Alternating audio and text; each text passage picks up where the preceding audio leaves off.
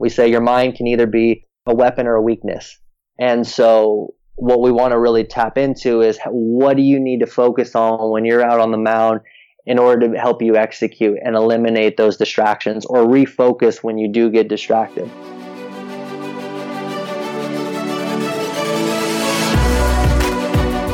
What's up and welcome to Ahead of the Curve. This is your host, Jonathan Gelner.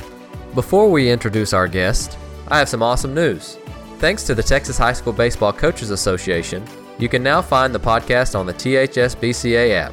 Just download the app, click on AOTC Podcast, and you can stay up to date with our current and past episodes. Big shout out to Little Elm head coach Matt Harbin for making that happen. Joining us today, we have the mental conditioning coach for IMG Academy, Zach Brandon. Zach takes us through what his favorite mental game strategies are, why we need to focus on the breath and fine motor skills and not just motivation, and he also gives us some great exercises we can use on the field. You're going to love this conversation with Zach Brandon. Zach Brandon, thank you for joining us on Ahead of the Curve. Thanks for having me, Jonathan. Excited to chat with you today. Oh, I'm really excited as well, and I think you are our first mental game coach that's actually come on the show, so really excited to hear what you have to say today. I love it. That's no pressure, but I'm excited to share with the coaches listening today. Well, for our listeners, I'll tell a little bit about you, and then you can go right into to your background. You are the mental skills coach at IMG Academy in Florida, and just give us a short snapshot of how you got there. Sure, yeah. So my background is actually in baseball. In terms of sport background, I grew up playing baseball, and then as I progressed through high school, had some opportunities to play baseball at the next level, and I ended up choosing to go to Linfield College, which is in McMinnville, Oregon, my home state.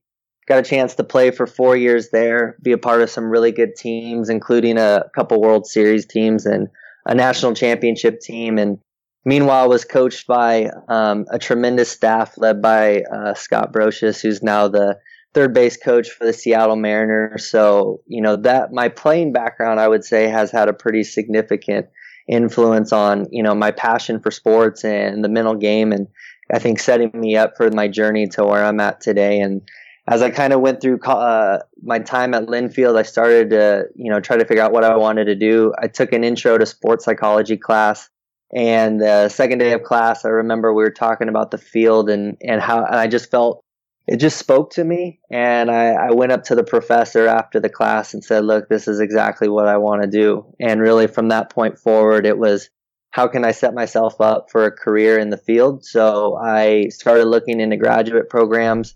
The first one that I really starred and highlighted from the beginning was Cal State Fullerton down in Orange County, California. And my main criteria was the faculty. I wanted to go where I could find the best faculty. And Cal State Fullerton, I felt like, was the perfect fit. I know a lot of people in the baseball community are familiar with Ken Ravizza and the work he's done with Heads Up Baseball.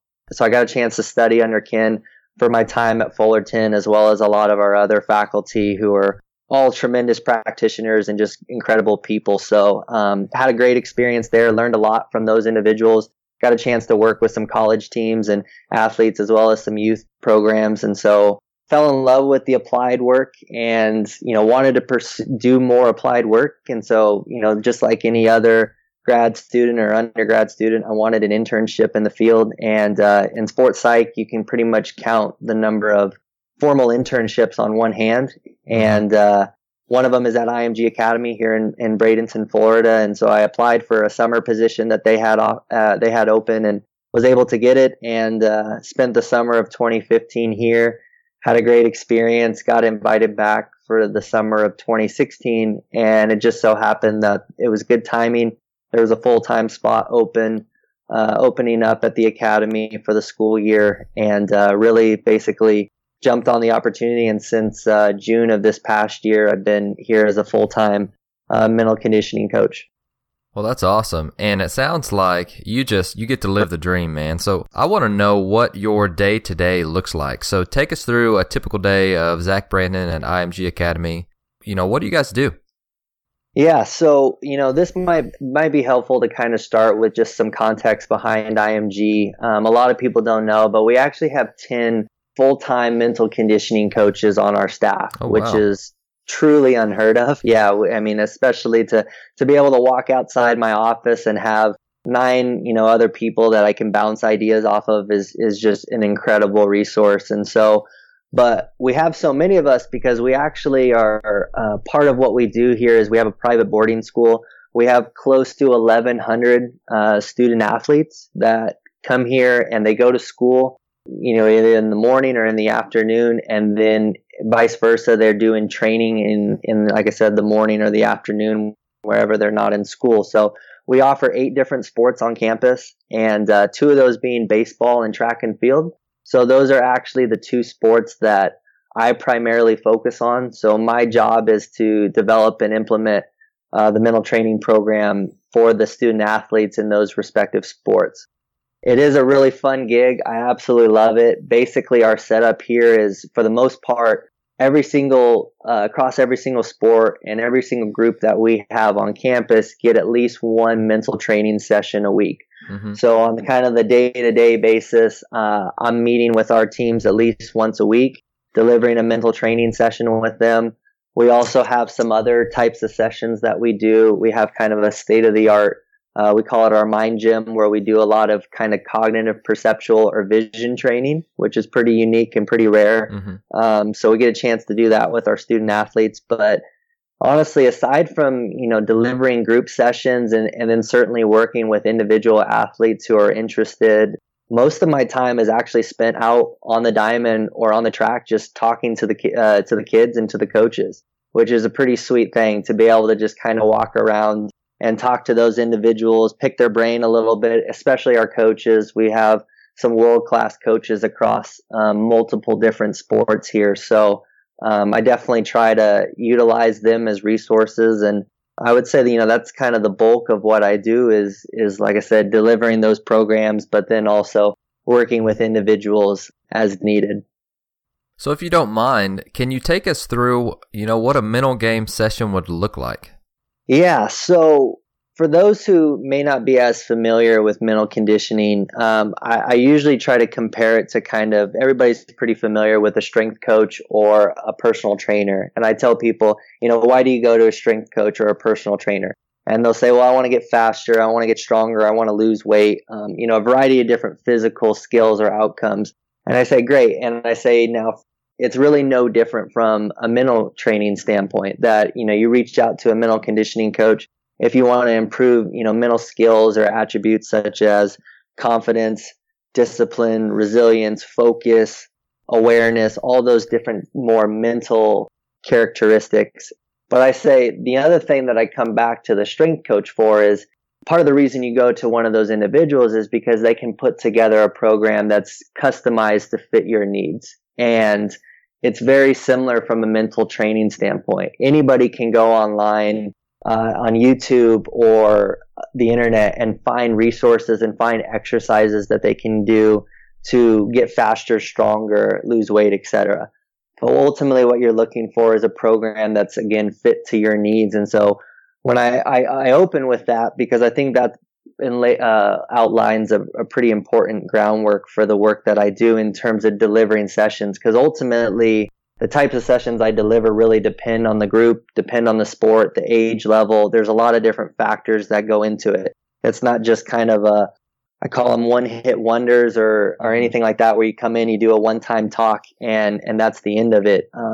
There's a plan, there's a progression. So the model that I typically use is kind of this 3-layered or 3-step approach that's education, application, support.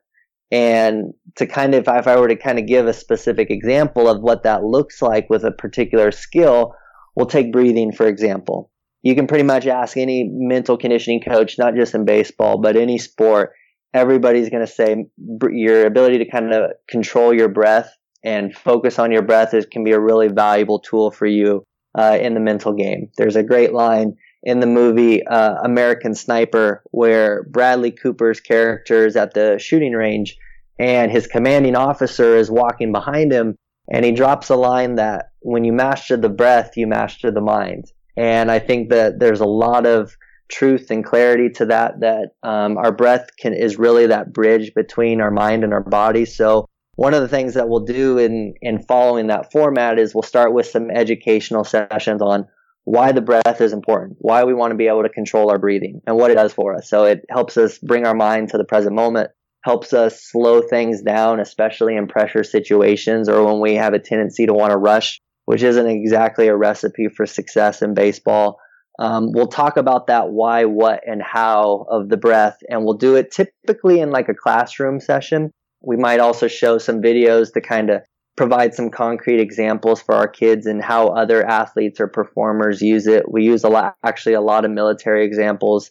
We say this may not be baseball, but if you're going to learn how to breathe to the best of your ability, you might as well learn from the people who are probably the best in the world at doing that. And so we show a lot of sniper videos and then give them an opportunity to practice it. So that's that second piece, that application component. And so we may do, 3 to 5 minutes of breathing, teach them kind of the technique of it in a classroom, and then we'll say, okay, let's take it out onto the field. So a progression we might do is we'll do 5 minutes prior to the start of a practice in the dugout.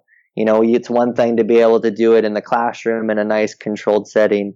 Can you do it now under the hot and humid Florida sun and dealing with distractions? And so we'll progress it to the point then it's okay, now can we do it in the middle of drills and stations in practice? So for bullpens, for example, with our pitchers, we would have them after they threw, let's say they're throwing 2 sets for that workout, after their first 15 pitches in the pen, they'll come over and they'll do basically 3 minutes of nice, relaxed, slow breathing just to kind of help recharge, clear their mind after the last set, before they then turn around and go in and throw the next 15.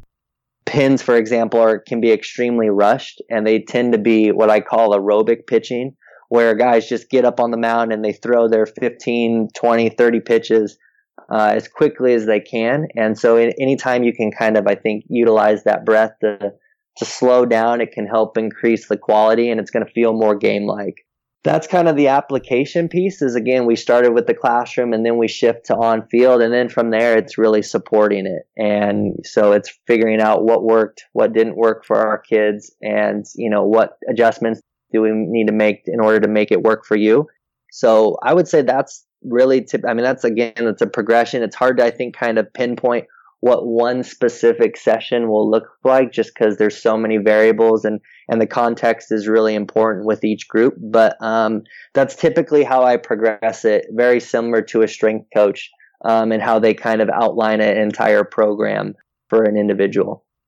I love that. And would you say that breathing is kind of the foundation of everything else that you guys do, or is it the most important mental skill that you want to teach them?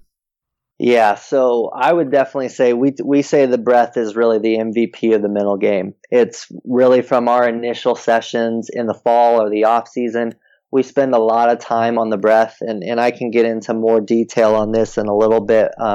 We even put together what we're going through right now, which is a 6-week, we call it mental toughness training, where we combine with our strength coach and we go out on the turf or grass and we do kind of a high intensity kind of conditioning workout, and we have our athletes really try to control their breath in between sets and do different mental tasks or a fine motor task in between to give them a chance to practice that. So that's good. We devote a lot of time and energy to that breath, because again, I think it comes back to, it can apply to so many different parts of the mental game, and it really is, I think, the foundation piece. And so for sure, it's something we spend a lot of time on. It's most of the time when we ask our guys when they leave here in May, what stuck out to you the most? What skill do you use more than any other? 90% of the time, it's the breath. No, that's great. And tell me if I'm wrong for this, but this is something that we integrated in the last year. And just because I'm getting to the point where we understand that the breath is important, but being able to practically practice it was something that I was looking for. And so we started these things called burpee bullpens. Right before they would get started, they would have 20 burpees. And for anybody who knows what burpees are really tough.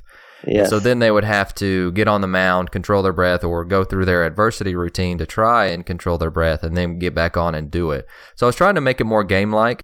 So you're saying maybe I should do that and a fine motor skill, add something to that as well?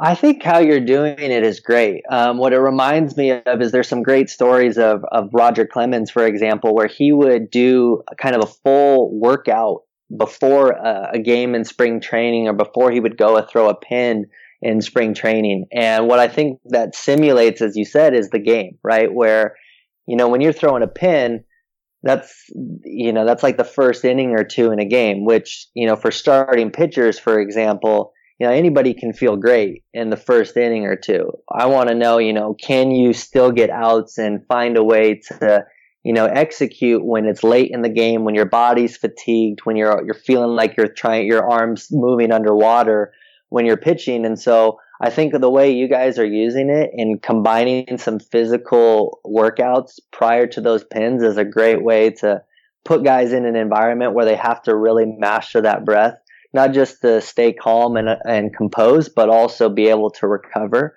But I think for sure, if you do any sort of conditioning with your athletes, doing some sort of fine motor task may not look like it has anything to do with baseball, but that same skill that you're applying to be able to execute that task applies when you're on the mound and you're scuffling a little bit and, the game starts to speed up on you. It's the same thing. And I think having them do some sort of physical workout before a pin is definitely a great way to kind of test them and give them an opportunity to practice that skill.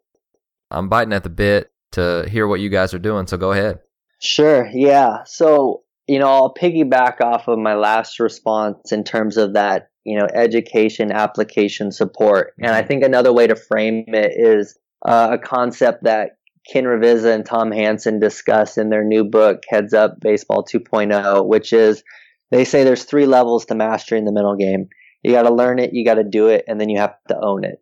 And what I'm seeing a lot of coaches who are investing more time and energy towards that first level, learning it. I hear more and more coaches who are doing classroom type sessions that give their kids an opportunity to be introduced to those skills. But I think really where you start to separate guys is where can they do it in that second level? Can you actually practice those skills? And I think that's a great time for coaches to create a practice environment that allows them to do that. And so one of the things that we've done is we're big into competition. And I think ask any baseball coach, I think any baseball coach will agree that the more competition we can bring into different drills and situations in practice, the better. We use the analogy, which is from kind of the train ugly concept, is that there's a difference between a jungle tiger and a zoo tiger, right? Where what's the life of a zoo tiger like, right? And it's pretty easy. It's pretty comfortable. Everything that they get is pretty much spoon fed to them. There's no risk. There's no potential for danger. And overall, the life is pretty easy. Now, whether or not the tiger agrees with that, that's a different conversation. But then you take a jungle tiger, for example, and what's the life like in the jungle, right? It's a lot more stressful. There's more risk involved. Survival is on the line. You're having to work hard for basically your food and your survival. And so life is a lot different in that setting. And we say, okay, now let's compare it to baseball. Which one is practice and which one's competition? And it's usually pretty easy and straightforward that guys are like, well, the zoo is like practice and competition is like the jungle. And so what we say is we want to be able to bring that jungle into practice. Mm-hmm. We want to create more jungle tigers. We want to create stress. And so some of the things that we utilize is kind of making practice almost messy and kind of putting guys in situations where they're having to trust their instincts, make quick decisions, and make adjustments on the fly. And so one of them that we've done is, I'll give you a couple like scrimmage examples.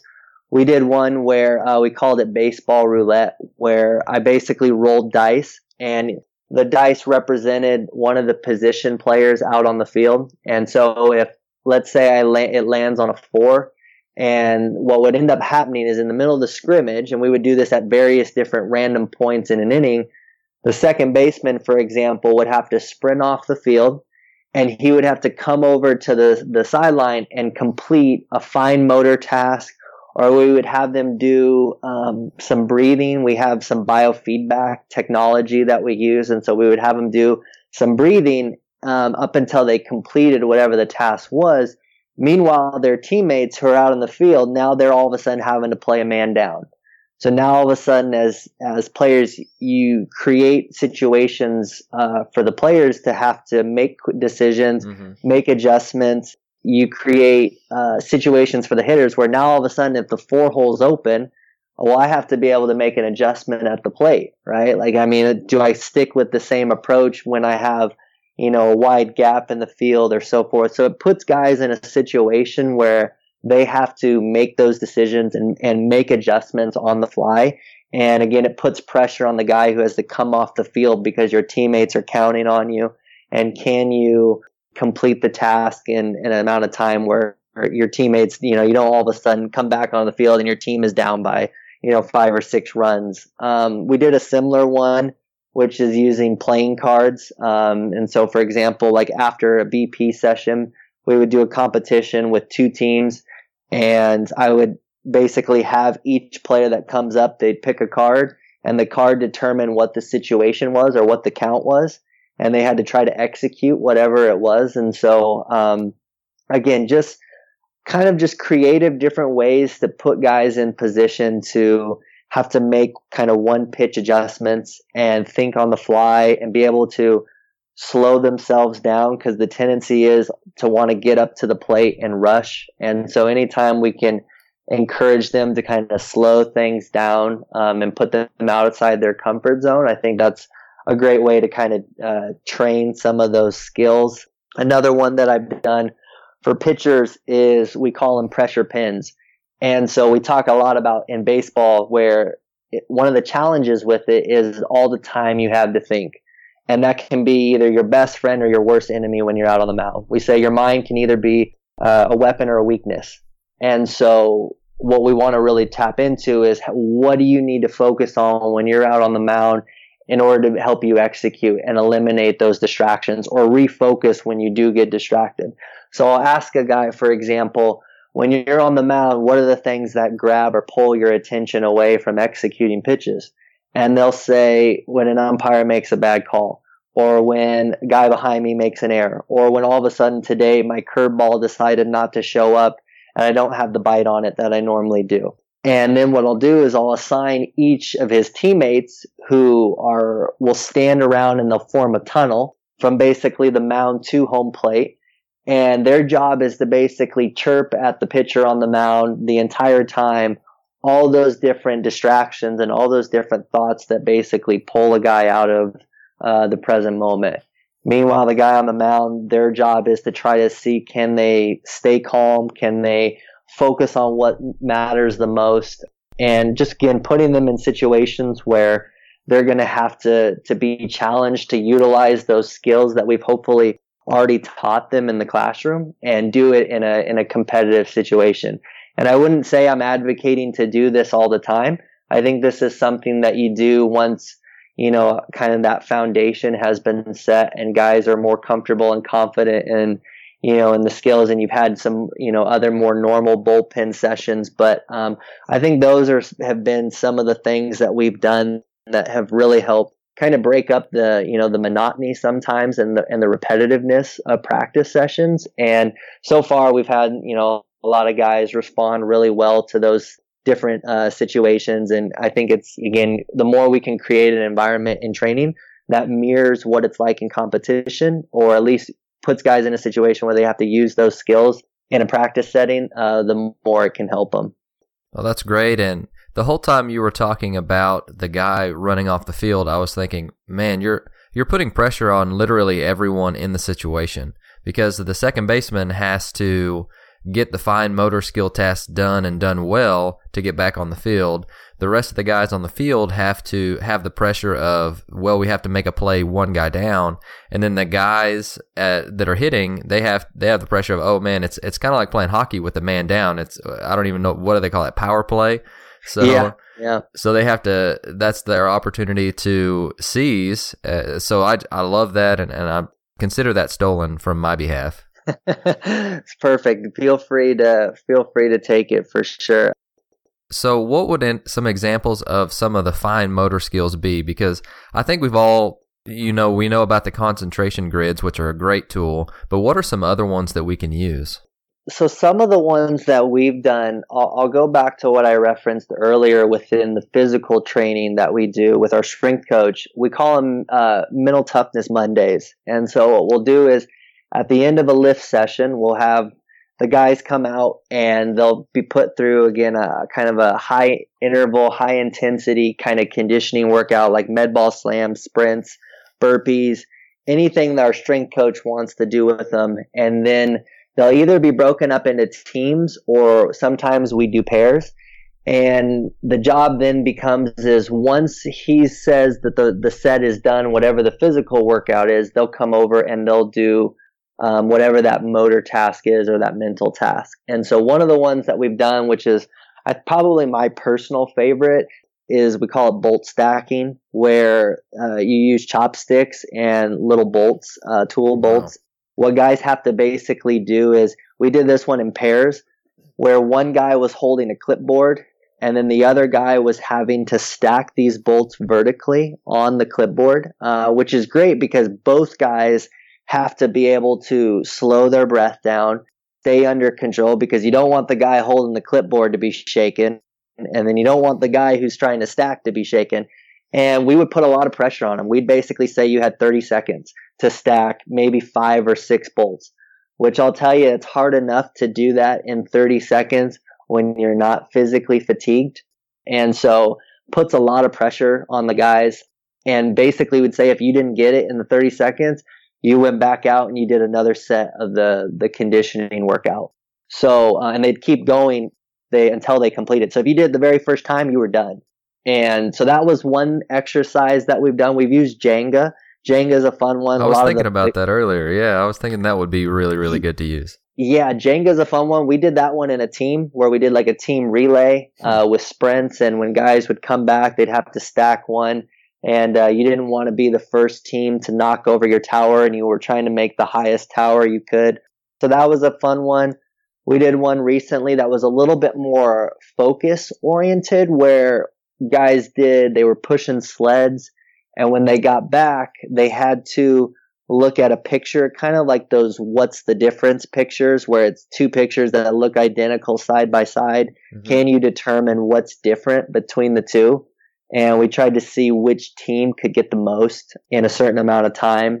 So we've done that. And I think one other one I'll add that I've seen, which I think is kind of fun, when I actually saw the Blue Jays use this. And basically they would have their guys do the workout, and then they came back and they had words on a page that were basically colors. So they had written colors on the page, and then the color of the actual word was a mismatch to the color itself. And so it was kind of a good kind of brain teaser, where you're again having to process information very quickly, and you're trying to be as accurate as possible. So I think anything like that can be a fun and kind of challenging exercise for guys, again, especially when you're tired and fatigued. And so you do these things, but what's the main reason why you guys chose to, instead of doing like the one-hit wonder motivation stuff, to do like the fine motor skills breathing? Yeah, so I think a lot of it comes back to, ultimately, in order to get behavior change, it requires, I think, repetition, and it requires progression of skills. What I mean by that is, if I'm a coach and I do mental sessions in the classroom, let's say I do it once a week. Every Monday prior to practice, I do a 30-minute session. First off, I think that's better than nothing. I think that's great. That's, I think, a great way to introduce the skills and get kids to learn the different mental concepts and principles. But in that setting, I think what happens is then you expect those players to be able to transfer those skills over onto the field in practice and in competition. And I think that's a really tall task. And I think you're going to set yourself up for disappointment if you only do those sessions in the classroom. You have to be able to practice those skills. Again, even in a drill or during an exercise that may look like it has nothing to do with baseball, it still gives you an opportunity to practice it and develop a feel for how it works for you, which I think is pretty essential. And so we, like I said, we don't just do one session on breathing. We do, I mean, in the fall so far, we've probably done at least 6 or 7 sessions. And, like I said, some of that has been with our strength coach, but we really hit it hard, because we want to make sure that in a game situation and the game is sped up on you and you need to slow yourself down, we want to make sure that you've fine-tuned that skill. So I was talking to some of our players last year, and they were like, "Hey, coach, why are we doing this breathing stuff?" And pitchers can be aloof at times, and so I said, "Well, why do you think we're concentrating on this? What happens if you can't breathe?" And one of them goes, "Well, you die." Yeah. And I was like, well, I guess it's most simple form. Yeah. So anytime we say, are you breathing? And they'll say yes. And I'm saying, well, what happens when you can't breathe? And they go, well, you die. So I wanted to throw that in there. Maybe I thought you'd like that. I do love it. There was a good quote last year, not this past World Series, but the previous World Series when Cleveland was in it. And Coco Crisp had a quote that said, basically in summary, it talked about how the first thing you do when you enter this world is you breathe. Like you've been breathing since the day you were born, and then all of a sudden you get into the World Series, and that's the first thing that guys stop doing, and they stop kind of slowing that breath down. The next thing you know, you're holding your breath or you're breathing really shallow from your chest, which is what we advise guys not to do. And so, anytime you're in those pressure situations, the more you can slow that breath down and focus on it. It helps bring your mind, back to where your feet are, and that's ultimately where success and performance lies. Well, Zach, I loved where you went with the last question because it's really practical. Like you said, a lot of coaches show videos, and I've been guilty of that as well, and still do at times. But a lot of the stuff that you mentioned, we can put into our actual practices on the actual field. So there's not a disconnect between, okay, we watched a video about this, now we have no idea how to practice it on the field. Yeah, exactly. I'm really getting into trying to measure everything that I can. Anything that's tangible, I want to try and measure it and track it. So what are some of your favorite things to measure and track? Yeah, this is a great question. And to be honest, I think it's an area personally that I need to get a little bit better at. It's something that I haven't always historically done very well. But one of the things that I did last spring that I think actually got some positive feedback on from coaches and the players. What I've seen is youth athletes now, not just baseball, but youth athletes, we've gotten really accustomed to having other people evaluate our skill set and other people telling us, this is what your strengths are, this is what your weaknesses are, this is the things you need to work on. But we talk all the time about another really essential piece to developing the mental game is self-awareness. Self-awareness is a really critical, prerequisite to growth and development. And so I wanted to try to better understand where guys thought they were. And so I did this with our college age post-grad team last year. I started to look at some scouting reports in baseball, and historically, major league scouting reports have been pretty consistent over the years in terms of the scale and kind of measuring, the 5 tools in baseball and identifying strengths, weaknesses, all those different things. And I wanted to kind of build off of that a little bit. And so what I ended up doing is I put together my own version of a scouting report that not only included physical attributes, but also mental attributes. Things like rate yourself on a, 2 to 8. I kind of tried to model it after the 20 to 80 scale in professional ball, but basically it was rate yourself on things like composure, confidence, ability to focus, your discipline, all these different things. And I had players rate themselves, both physical skills and mental skills. I had other things, like I had a spray chart on there, which, tried to get hitters to figure out, okay, which part of the field do you typically drive a baseball? I had a diagram on one side that was basically, a righty and a lefty at the plate with the strike zone. And I said, hitters, I want you to mark what's your hot zone. What pitches are you trying to hit in an advantage count?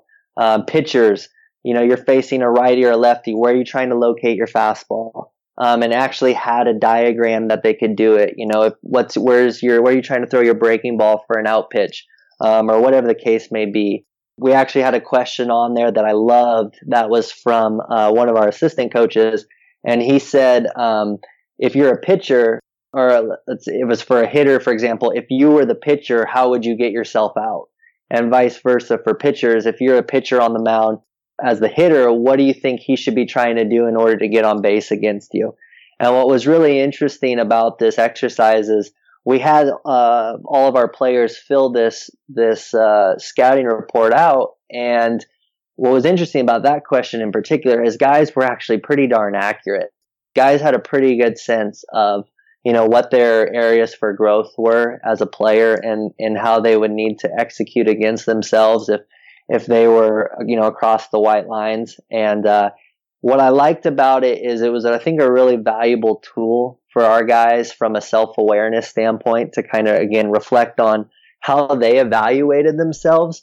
But it was also a really valuable tool for me and the coaching staff because it gave us an inside look at what the players thought of themselves, and we could look through the numbers, and we actually went through as a coaching staff and evaluated each player and, identified congruencies and areas where there was maybe some discrepancy. Mm-hmm. And what I found is it was a great conversation starter. Sure. For example, if I had a guy who said he was a 7 out of 8 on body language, but when I look at him, I would say he's a 3 or a 4.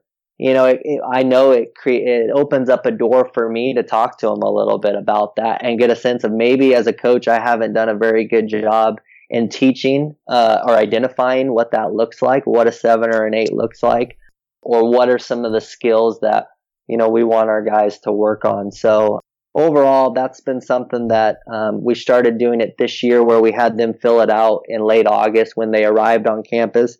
We'll have them fill it out again here in a week or so since we're at about the halfway point of the year, and then we'll have them do it again in May. So it's been a very, I think, helpful tool for not just the players again, but I think for coaches as well. Well, that's really good, and it always benefits players to just understand where the divide is between how much you think or what you think of them versus what they may think of themselves, and it's always a good discussion point. And one thing that I wanted to add that our college coach did, and I've used it in the past, especially whenever I was a sub-varsity head coach, is the first scrimmage of the year, I would have, and our coach would have, the players fill out the lineup. So he would have them write down who they think should be where, and just basically who the starting 9 should be. And so it kind of takes away that ability for kids to say, oh, well, he just doesn't like me, like as the head coach. I don't know if you guys deal with that or not, but it gives some of the kids a jump start to realize that, oh, man, maybe if my teammates are thinking the same thing that the head coach is thinking, then I need to either pick it up, or if my teammates think that much of me to put me in the starting lineup, then I must be doing an okay job. Yeah, absolutely. Again, that can be some great feedback for individuals is, again, them putting themselves in the coach's shoes, and then also certainly hearing, what their teammates' perceptions are. Because in some cases, we certainly have some guys who I think they may have, slightly warped, views and where they should be, how much their playing time should be, or whatever the case may be. But, overall, some guys tend to actually have a pretty decent idea if they're being honest with themselves. And so definitely can be a great tool. I like that a lot. Definitely. Before you go, I wanted to ask you a couple of questions as far as how you're growing as a person and what are some of your favorite resources. But I guess the first one is, what's the latest thing learned that you're really excited about? Yeah, so one of the areas of emphasis this year across the academy that we're doing here at IMG, and it's something I've been reading a little bit more about too, is an emphasis on recovery. I think that's something that historically we talk about. There's kind of three pillars in training. This is what I've talked to our track kids about, for example. There's preparation, performance, and recovery. We're really good, I think, at the first two, and we're not very good at the last one. And I think you're only as good as your recovery. It's a really essential piece to your development as a player. And so we've been spending a lot more time emphasizing that to our athletes. And I bring this up for here because I feel like there's this common misconception and myth in baseball that more is better, that, getting 100 swings versus getting 50 swings is just instantly better at point value and at face value. And so we try to break that down a little bit and tell our guys that ultimately you're putting in a lot of time and effort in training. We want to make sure that you're able to reap the benefits of that training through your recovery. There's a great book that I read on this that's called Peak Performance. It's by Steve Magnus and Brad Stolberg, and their equation for growth is stress plus rest. And so we've been spending a lot of time on that. And I think, again, it's something that we really try to emphasize. We got a lot of guys who they feel like they have to get in the cages every single night and get 50 extra swings after a practice. And I want to be careful here because I don't want to knock a kid for his work ethic and discourage him from getting some extra reps in. I do believe in that too. But at the same time, I think you have to be smart with it. And, the line that I've used a little bit that honestly is pretty blunt, but I think there's hopefully some accuracy to it, is that, are you that bad of a practice player that you have to get 50 extra swings after practice in order to get better that day? Or are you that bad of a practice player that you have to spend, an extra half an hour, post practice in order to get something out of that day? And again, some days I think that can be helpful and that can be valuable, but, I think sometimes there's a fine line there. There's a balance, and, we want to definitely be emphasizing the rest and sleep and all those other variables too. Definitely. And the more research that comes out, it seems that nutrition and sleep are two of the most sought after things in sports and performance enhancement. And it's really two things that we as coaches are guilty of not talking about enough or not letting them get enough of. Yeah. I think it's something all of us, we can definitely do a better job of it. And again, it's something that really I've only started to really study more and devote more time and effort towards in the last few months, but hopefully it'll pay dividends for our group guys down the road. Love it. And you mentioned earlier that you loved Cal State Fullerton, and that's where Ken Reviz is from, who's basically the godfather of the mental game. So I would love to hear what some of your favorite resources are as a mental performance coach. I read some, but I want to hear what you love. Sure. Yeah. I think Ken and his work with Heads Up Baseball 1 and Heads Up Baseball 2.0 are definitely great foundations for, learning more about the mental game. I've also in the past year started to read a little bit more of, Harvey Dorfman, who's kind of, along with Ken, kind of been the pioneer when it comes to the mental side in baseball, and really like some of his stuff in his books. So I would always advocate for their books to start. I think there's a lot of really good books out there, and whether they're about baseball or about sports psychology in of itself may not necessarily always be the case. But, I think there's a lot of really good books out there on performance excellence. And, I'm a big advocate of reading. I've definitely from those and can definitely share, some specific books if people are interested. As far as people, my two biggest resources in terms of contacts that I reach out to on the mental game, one of them, his name is Ben Ehrlich. He's a mental performance. Yeah, mental performance coach in South Carolina and high school teacher. He spent a summer here at IMG, also as an intern, and I'm a big fan, and he just a great person and has a lot of, I think, really original ideas and kind of shares it in a really authentic way. So I think he's a great resource, and I know he's also really open to sharing ideas with people. So I think you can reach him at Coach_Ehrlich on Twitter. And then the other one is Taylor Stutzman, who I tag team the baseball program with here at IMG. He's been a tremendous resource. I'm lucky. He's only like 40 feet away from me, so I can bounce a lot of ideas off of him. But similar to Ben, he's a good person to contact for anybody that wants some more ideas on how to integrate the mental game into their training. Those are a couple people. And then the only other thing I might add is some podcasts.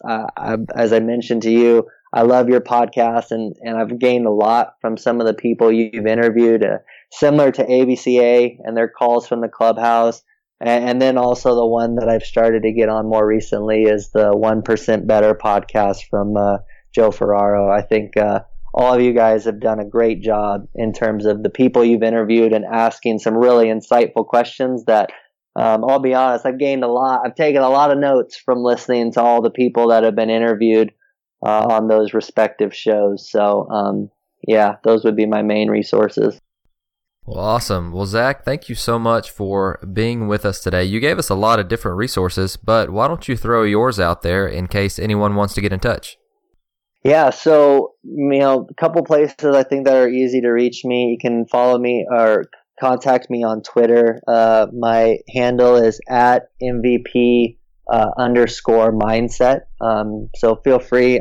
I love to hear people's feedback on today's episode and hear suggestions. If there's things that I can do better, I would love to hear people's ideas and suggestions. And then you can also reach me on my email. It's Zachary, ZACHARY .brandon@img.com. I would say those are probably the two easiest ways to get a hold of me. Love it. So is there anything else you'd like to tell our listeners before you go? I think the only other thing that I thought of that I think could be a valuable tool for coaches and players that we maybe haven't dived into, and it builds off of that self-awareness idea that I referenced earlier, is I'm a big advocate for athletes and performers reflecting after their performance. I'll reference Ken again, and one of the quotes that he talks about is when does the at-bat or when does the game begin for you? Does it begin when you put on the batting gloves? Does it begin the night before when you visualize your ABs, etc.? Well, I think the inverse is also really important in terms of when does an at-bat end or when does a game end. And I see a lot of youth athletes now and even older athletes where as soon as the game's over, the first thing they do is they go for the technology, they go for their phone, and instantly they're getting a lot of different stimuli and a lot of different information, and some of that's most likely not very relevant to the performance that they just devoted 2 to 3 hours of their time towards. And so one of the tools that we use that I think has been a really helpful conversation starter with guys is a reflection tool. We call it Well Better How, but I actually heard a gentleman, his name's Bernie Holiday. He's the director of mental conditioning for the Pittsburgh Pirates. And he has a similar model, but basically it's a 3-2-1 drill. And it's give me 3 ups, 2 downs, and 1 takeaway from today's performance. And I really like that exercise and that drill a lot for a couple of reasons. It's pretty sticky, but also I like that it emphasizes more positives, because I think we're really good at beating ourselves up. And, I ask a lot of kids after a game or a practice, and, they may have done 90% of the things really well, but that one miscue that they have, or that one at bat that they didn't get the job done in, that's what they kind of hang their hat on and they reinforce to me. And so I think that's been a really helpful tool to get guys to reflect a little bit. And I think this is important for 2 ways. The last 2 years, I've worked with college age group and college teams, and and the feedback that I've gotten from both groups in the last 2 years has actually been pretty similar, and it's been really, I think, interesting to me, is that some of their favorite sessions have been when they've had the opportunity to share with one another. In other words, we get, again, so caught up into hearing what the coaches' evaluations are, or feedback are on games, and that's certainly really important. But it's interesting to me that a lot of our guys have really appreciated hearing from each other. And I think doing those types of kind of reflection exercises after a game, or maybe the Monday after a weekend series, is a really kind of helpful tool that you can do to kind of get guys to think a little bit more about it. And from an individual standpoint, I've had guys audio record themselves in their phone, because not a lot of guys like to write these things down anymore, even though my preference would be for guys to have a journal where they could jot down their reflections after a game. But everybody's got a voice recording tool on their phone pretty much nowadays. So I have them, get in the phone and give me your 3, 2, 1.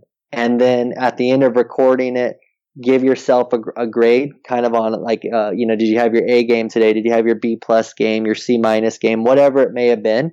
You can date it and so forth, and then keep it on your phone or send it to me. And then that way, down the road, when you start scuffling a little bit and you're not performing well, all I got to do is go back and pull that tape up of when you had your A game, and you can hear it from your own voice, your own self about, okay, what did it take? What adjustments do I need to make in order to get back there? Because ultimately in performance, we wear 2 hats, and on the baseball diamond, we're the performer and we're the coach. And we spend a lot of time on the physical performer side.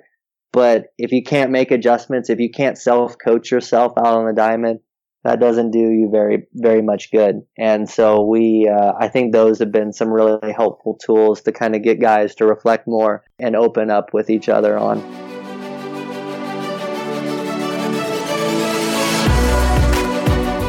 Thank you for listening to Ahead of the Curve. I would love to get in contact with you to hear your thoughts on the podcast. There are 2 easy ways to do that. You can email me at jgelner7@gmail.com or find me on Twitter at AOTC_podcast. Also, do you like to share ideas and have conversations with other baseball coaches? Just go to facebook.com and search Ahead of the Curve Coaches to join our group. It's free, so what have you got to lose? If you're enjoying the podcast, please consider leaving a rating so others can find the show. Thanks for listening, and have a great week.